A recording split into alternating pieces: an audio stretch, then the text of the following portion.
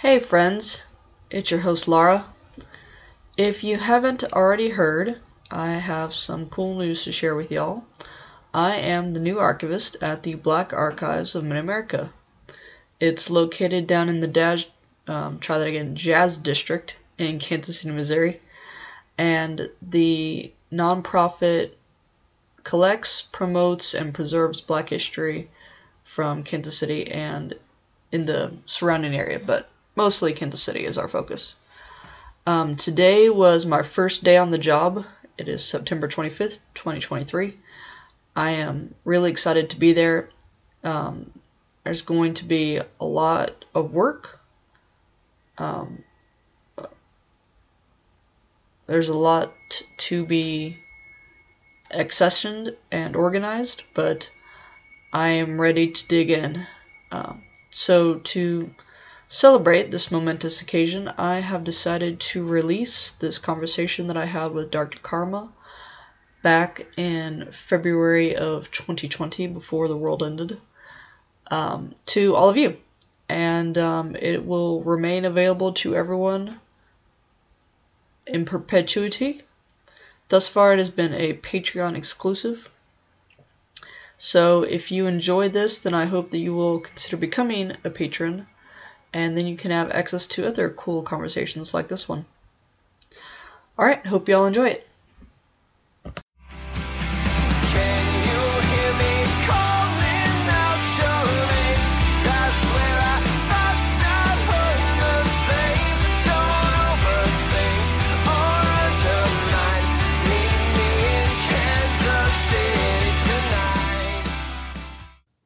Hello, listeners. This is episode 2 of Homegrown KC's Patreon.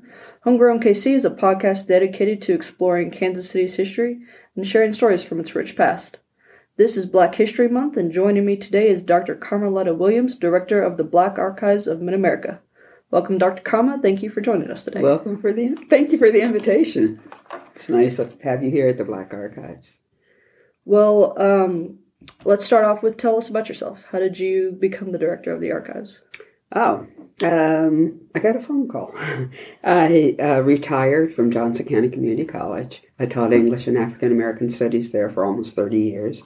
Then I went to China, taught for a year. Came back, my son and I opened a publishing house, which has been very successful. And then I got a call, Dr. Karma, this is a 911 call. And usually when I got those calls after we opened the publishing house, it was somebody wanting us to help them with funeral obituaries or programs or that kind of thing. And so I said, oh, I'm so sorry, who died? And they said, oh, nobody died. I'm like, then why is this a 911 call? And he said, because the Black Archives is in chaos, and we need you to come and run it for us, to fix it for us. So do you still have your publishing house? I do. It's Williams Publishing Group, LLC. And what kind of stuff do you publish? You mentioned obituaries. Well, that's not our prime. We do books. Okay. I have 2 children's books. My son has an urban literature book, which was actually reviewed in a prestigious African American review. And said it set the bar for urban lit. Wow. And then we have some other writers that we publish. Pella McDaniels, for example, we published his last book. And other writers, children's books, and then some academic books. Okay. So why did the Black Archives call you? Were you already involved in the archives? No. And I was surprised. And that's what I asked them, why me? And they said, well, your name was the only one that kept coming up. And that came up. And I'm like, I'm not naive. There are 500,000 people in Kansas City proper, and I know that my name was not the only one. And they said, well, yours was the only one that kept coming up. Okay. So I think for some reason they thought I could do it. Dr. Marge Williams was the one who suggested me, and then the board bought into that. All right. Well, tell us about the archive then. What is your mission here? Our mission is to collect, preserve, and share all of those artifacts and documents that go to create African American culture. And it was started 45 years ago by Horace Peterson. And even when he was in middle and high school, they were junior highs then, he was telling his friends that he was going to start a black museum. And they were going like, who wants that? Why are you going to do that? You're never going to make any money. But he wasn't deterred, and he started collecting buttons and brochures and storing them in the trunk of his car. And this building is actually, the way I count it, the fifth Black Archive repository. Okay. The first was the trunk of his car. The second was at the YMCA on 18th and Paseo. He rented an apartment after that. And then after desegregation, then he was able to obtain the Black Firehouse down the street at 2033 Vine, Firehouse number 11. And Horace Peterson didn't live to see this building. But what I've heard from his friends, he would be very proud. He sounds very dedicated and entrepreneurial. Yes. We have made 2 videos. One is a promo video, and then the other is A Living Legacy, Horace Peterson and the Making of the Black Archives. And in that video, people who worked with him, who knew him, who were involved with him, tell their stories about Horace and all the work that he did, to make sure that there was a Black Archives. I watched your promotional video on your website. It was very nice. Oh, thank you.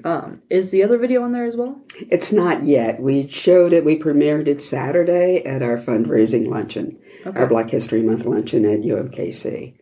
So we haven't uploaded it yet. We're still trying to figure out the dynamics of that. Many people said, oh, I'd like to buy a copy of that. Well, people tell you that, but then they don't come and buy it. So we're opening a gift shop here in a week or so.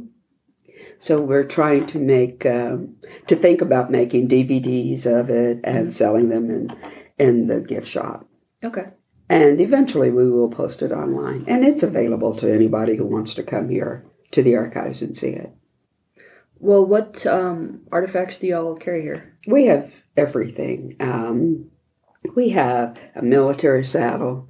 We have an old wheelchair from Wheatley Provident Hospital, which was established to equalize or to be an equalizing factor in Black health care. We have trophies, statues. We have Lucy's cabin, and Lucy was an enslaved woman in Trenton, Missouri. And Horace Peterson and Tillman Stewart found out about the cabin, that it still existed, and contacted her family, who said, yeah, you can have it. And they took it apart and brought it here, and it's now downstairs in the exhibition hall. Okay, so it's been reconstructed then? It has been twice, once at 2033 Vine, and then when the archives moved into this building, again here. And we partnered with the Equal Justice Initiative, the Community Remembrance Project. And so in that same area where Lucy's cabin is, we are going to have the Community Remembrance Project. We'll have 60 to 80 pedestals. And what they do is they find out where people were victims of racial lynching. Okay. And they dig soil in that area, put it in a jar, and then put the victim's name on the jar. None of these people are anonymous. We tend to think that lynchings take place, under the cloak of darkness. It doesn't. And many lynchings were even written about in newspapers. So we know that information. We know who these people are. We know they had families. They had lives, they had loves. And so we're going to take them out of anonymity into this project. And it's going to be amazing. That sounds like a very powerful story to tell. It's wonderful. Yes, it is a powerful story, because when you think that, and there were many other people who were lynched, but we're just looking at people who were victims of racial lynching. And most people think all lynchings were people hung from trees. But they were hung from trees, from bridges, and a common form of lynching was to drag people behind your vehicle. So behind horses, behind trucks, until their bodies fell apart. So we can't let those people be victimized and not recognize what happened to them. Well, do you have a favorite artifact in your collection?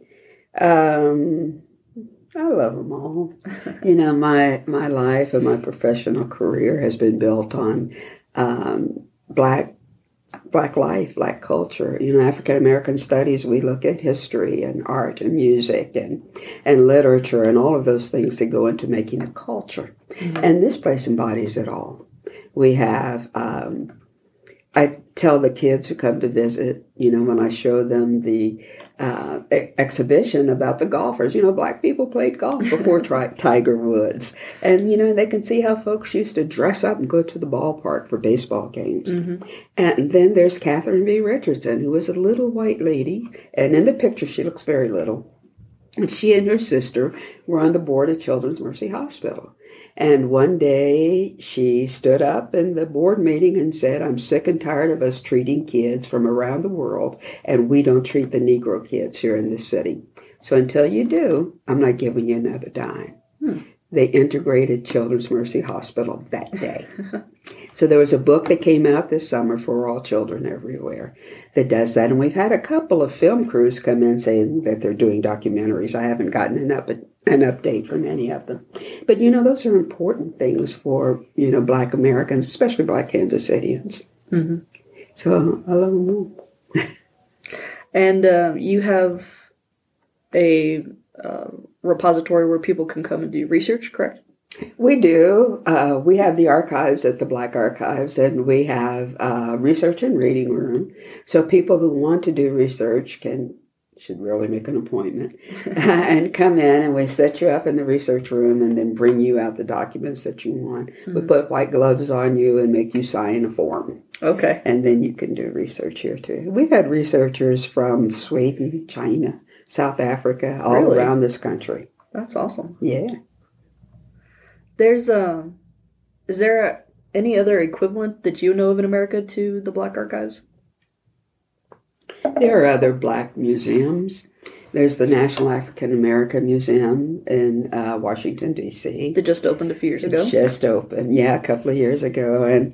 And there's the Schomburg Library of African American Life and Culture in New York. I have heard of Schomburg, actually, now that you mention it. And DuSable in Chicago. DuSable I've not heard of. It's in Chicago. It's an old... it's been in existence a long time. So there are many, but we're the only one in the Midwest. Okay. And we're very proud of being here. And the archive sits in the middle of this historic jazz district. I think the district is on the National Register, correct? It is. It is the historic 18th and Vine Jazz District. And we sit right off of 18th Street. We're actually on 17th Terrace. So if you go out the back door of the American Jazz Museum or the Negro Leagues Baseball Museum, you're 6 steps from our building. That's actually how I got here. Yeah, it's a direct shot. And the Urban Youth Academy shares the parking lot with us. And Greg Kleiss Community Center is also in our circle back here. Can you tell us a little bit about the history of the neighborhood and why this is significant that you're here?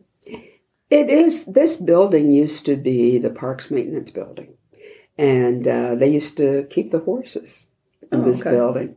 And when I first took this job, they were telling me, well, the building smells pretty bad in the summer.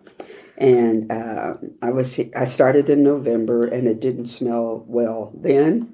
So we had it checked. We bought lots of air freshener, and then it ended up that it was a problem with drains in the bathrooms.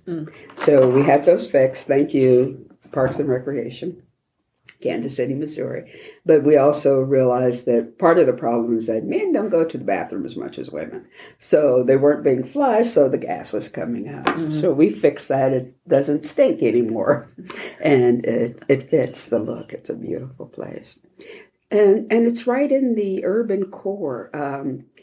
There's a fallacy, and I've seen it, I've heard it, and I've read it, that Black people in Kansas City didn't live past 27th Street. That is not true. I am the 4th generation of people raised on 55th Street in Kansas City. And it was a big community. Well, it wasn't a huge community. But there was a community of Black folk there. And from 55th to 53rd, Prospect to Waldron, was known as the 54th Street neighborhood. When I was doing research for my dissertation, I came to find the 55th Street's official name on the city plat is Black Street. 53rd Street's official name is Lynch. So somewhere within me, there's a book growing up between Black and Lynch. Okay. And so we did have, and then there was the Leeds neighborhood, Steptoe neighborhood, other Black neighborhoods around. So it wasn't as if all of Black life in Kansas City was relegated to this area. Okay, it was dispersed all through the city. But 18th and Vine and 18th Street and 12th Street were important to the Black community. Most people know it for the jazz and the music, but also there were Black business here. There were barbers and beauticians and shoe tailors and people who fixed shoes and lawyers and doctors and nurses, and all of those kinds of people had some kind of presence here in this area between 18th Street and 12th Street. And a little further south. So we know that there was a core of folk here. We know from the musicians that this was the place where they often got caught in between gigs. There was a group called the Theater Owners Booking Association, known as TOBA. The Black musicians called it Tough on Black Asses. And they would get booked here. This would be their last stop. So until spring came and they got more bookings, then they would be stuck here in Kansas City. So they built a community here. And Black Lincoln High School is up the street, and R.T. Coles was here. And those were the schools where Black people could attend. And desegregation is not that far in our past. So when we look at Black life in Kansas City, it's not that long ago that it was segregated. So, and we honor that. We honor that, and we honor the number of Black children who graduated from high school, the number of people who went on to college, the percentage of people who earned PhDs, which were all a lot higher than with desegregation. So this is a way for us to honor that past and the building of that community. Well, it's funny you mentioned Lincoln High. I actually had a question about that. So I just listened to, there's another podcast that just started called A People's History of Kansas City. And they just did an episode on Lincoln High School. Wonderful. Have you heard about this at all? I haven't heard about the podcast, no. Okay, well, no, sorry, I was actually referring to Lincoln High School. I should elaborate a little bit more. So at the end of the podcast, they talked about there's all these projects going around Kansas City trying to make its history more well known. And there's some students who are working on projects.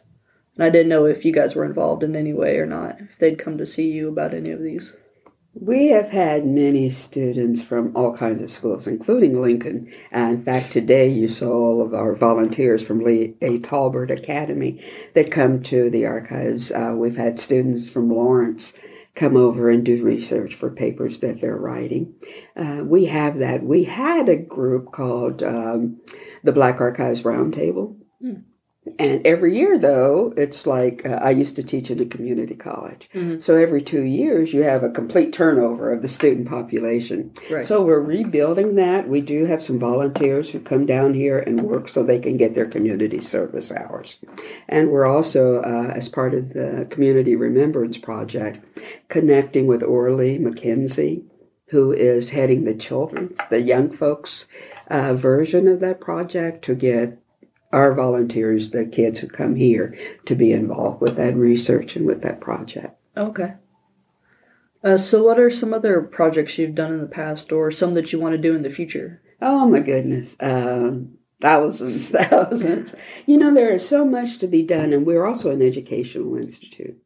So we are bringing in exhibitions that somehow have an educational component to it. Like this weekend is the Women's Basketball Association. And before Lightning Mitchell showed up in my office, I didn't realize that there was a Women's Basketball Association before the WNBA. Those women need to be honored, and their work and their commitment to women's basketball. needs to be acknowledged. So that's what we're doing here. We installed, last night we had a VIP reception and installed the exhibit. And it's a permanent exhibit. It will always be here. And then today we're going to show, if I can get that machine to work, their documentary. And then some of the women who played basketball will be here on a panel to talk about that experience. And then it's open to the public. Anybody can come and see this exhibition. I'm also working hard with the crew here to open up a coffee shop, because I want people to be able to come in, get some coffee, go to our gift shop that we're opening in a week or two, and sit and have meetings and drink coffee and absorb this amazing atmosphere. We have art, we have exhibits, we have everything here that stimulates that artistic part that people have and sometimes let lie dormant. And so we think that we'll do that. We're also putting in the lynching exhibition with 80 jars of soil from lynching victims. And that will also be a permanent exhibit? That's a permanent exhibit. And we have a young man, Charlie Swayze, who is doing the mural for that exhibition. He's a student at the Kansas City Art Institute. And so he's going to create this mural of a lynching project. We're working with Stinson McClendon and Rodney Thompson to get a hologram for that area, so that the first jar of soil we got was from Erasmus Brown, and we want him to tell his story. We know he was on his way to the pharmacy to get some medicine for his 4-year-old daughter who was very sick. Something happened across town. They got him for it, of course. Now, we've seen that dozens of times where lone black men have been charged for something that they couldn't have been involved with. And they lynched him and murdered him. We also know that his daughter died because she didn't get the medicine. So we want those stories to be told and those people to be brought out of anonymity.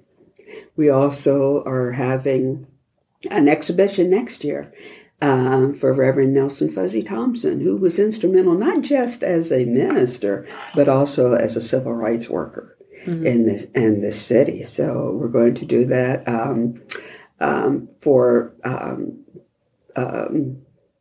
Jim I. Threet, who was in City Hall and was really instrumental in helping black folk to establish businesses and those kinds of things in Kansas City. We want to honor him. So one of our main goals is to pull those people out of anonymity so that they get some kind of permanent recognition here, and also is to inform our communities. And we have multiple communities here, and to make sure that they're informed of what's going on and who were the people who actually were the boots on the ground to making black life in Kansas City.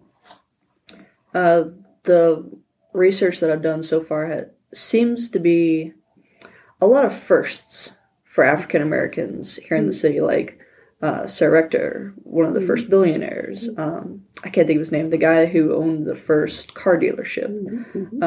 Let me tell you something that's fascinated me since last night. I just discovered this. Every day I'm learning something new. You mentioned Sarah Rector. Sarah Rector's granddaughter, also named Sarah, was inducted into our Hall of Fame last night.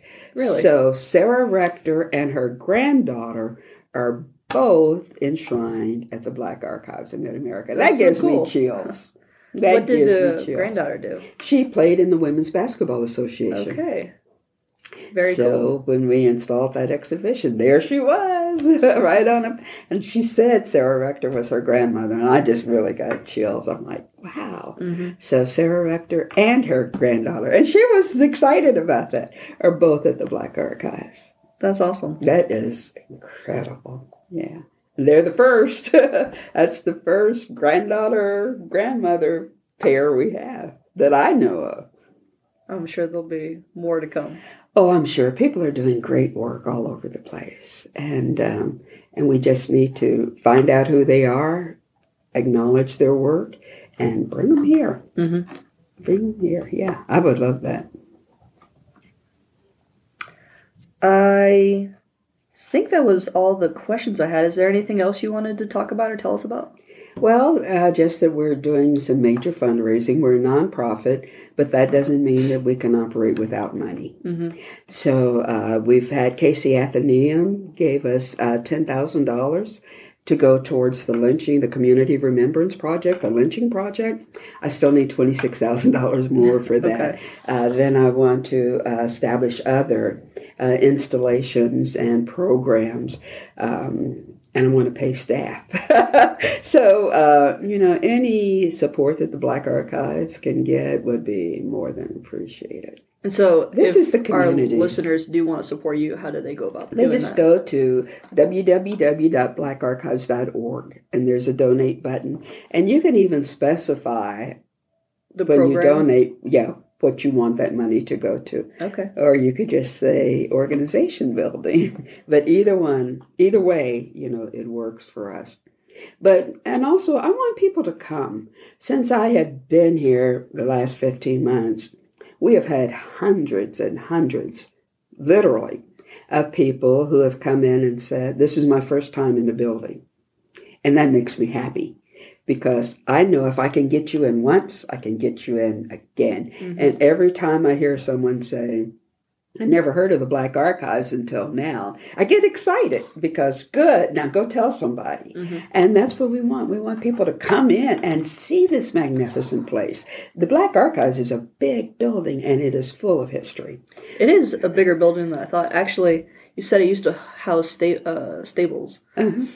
Do you know if it was ever a school? Based on the layout, that was actually my first thought. Yeah. No, it was the maintenance building for the Parks Department. Okay. And when Emanuel Cleaver was the mayor, a woman named Ruby Arnold, her son, Anthony Arnold, was on our board. He just passed 2 months ago. But Congressman Cleaver, then Mayor Cleaver, said that Ruby sat outside his office for 30 days straight. And every day he would say, no, Ruby, I don't have time. You have to make an appointment like everybody else. And then one day she just blocked the door and said, no, you're going to talk to me today. Because if you don't get that building for us, for the Black Archives, before you leave office, we're not going to have it. And he knew she was right. So he was trying to acquire the building for us and realized that since the horses had been kept here, that there were a lot of environmental issues. So he had to get all of that cleared up first. And then it took $5 million to renovate this building. Wow. So the Ewing, Marion Kaufman Foundation gave $1 million. That's why the name's on the sign over the exhibition hall.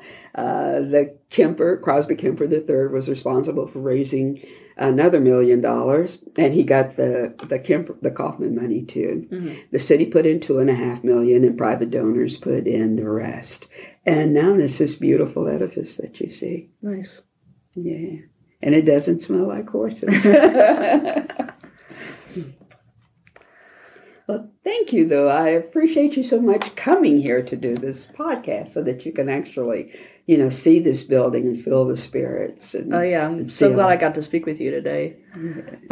Maybe I'll come back and pick your brain again sometime. Oh, absolutely. Absolutely. Come back anytime you want. Thank you. Well, listeners, that'll do it for today. Thank you for joining us. For more information on the Black Archives, make sure you visit the website. Can you give us that website? www.blackarchives.org. Well, little did we know that very soon after that, the world would go into lockdown. And that just a few years after that, I would return to the archives. And this time, I'm not leaving. Anyways, like I said at the top of the show, I'm really excited to be at the archives. Dr. Karma is amazing. The Institute is wonderful. There's a lot there. They really bring a well-needed service, or let me try that again. They provide a well-needed service to Kansas City and to the Black community in Kansas City. So if you're from the area, if you are visiting, I hope you'll come by. You won't be able to tour the archives, but you can visit the exhibit space on the first floor. I hope you will consider becoming a financial supporter of the show. There are several ways you can do so. You can subscribe to patreon.com/homegrownkc or redcircle.com/homegrownkc, or you can give a one-time donation at redcircle.com/homegrownkc, or at ko-fi.com/homegrownkc. You can also give me stars on Facebook now, which apparently equals money. Not entirely sure how that works yet, but we'll figure it out. You can give as little or as much as you want, even as little as $1 a month. Once you sign up and become a patron, you'll be charged on that day and then on the first of every following month. If you become a patron supporter, you get 3 things. First, an item from the merchandise store valued at $5 or less. 2, a shout out on every episode and social media posts. So thank you, Joan and Bjorn, for your continued support. And you also get access to exclusive bonus content featuring other local historians, archivists, and museum curators, like this episode. Everyone who simply donates receives a shout out on the next available episode, but you do not get any bonus content and you do not get anything from the merchandise store. Additionally, if you give a donation on Ko-fi, 1% automatically goes to help fight climate change. Again, that's ko-fi.com. If you cannot support me monetarily, which I understand, you can still support me by liking, following, and subscribing to my social media pages. That's Facebook, Instagram, Pinterest, Twitter, and Tumblr. Also have a YouTube channel. Make sure you rate and review me wherever you listen, but especially on Apple Podcasts. You can visit my website for additional information on every topic. That's homegrownkc.wordpress.com. It is also the only place where you can sign up for my newsletter. Once a month you'll get an email that says here's what's coming up with the museum, here's what you can look forward to. It's just a good way to stay up to date. If you have any questions, comments, concerns, or episode suggestions, you can email me at homegrownkcpodcast@gmail.com, or you can send me a DM on any of my social media networks. Also, real quick, I want to give a shout out to everyone who's been commenting lately on the website. I've had a lot of folks make comments on the website saying, I love your content, this is well written, thanks so much, please continue, and it just warms my heart. Thank you. If you are interested in supporting the show by buying some cool swag, go to www.zazzle.com/store/homegrownkc. homegrown_kc_store. Again, that's zazzle.com/store/homegrown_kc_store.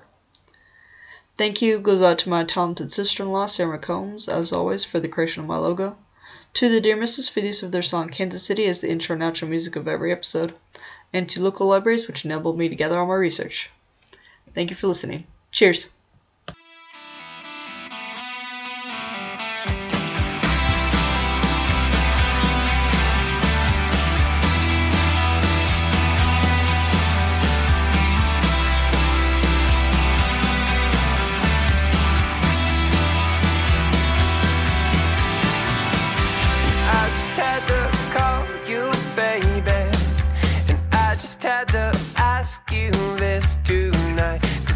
Seem to shake this feeling, and I can't seem to get you off my mind. Thought I lost my nerve forever,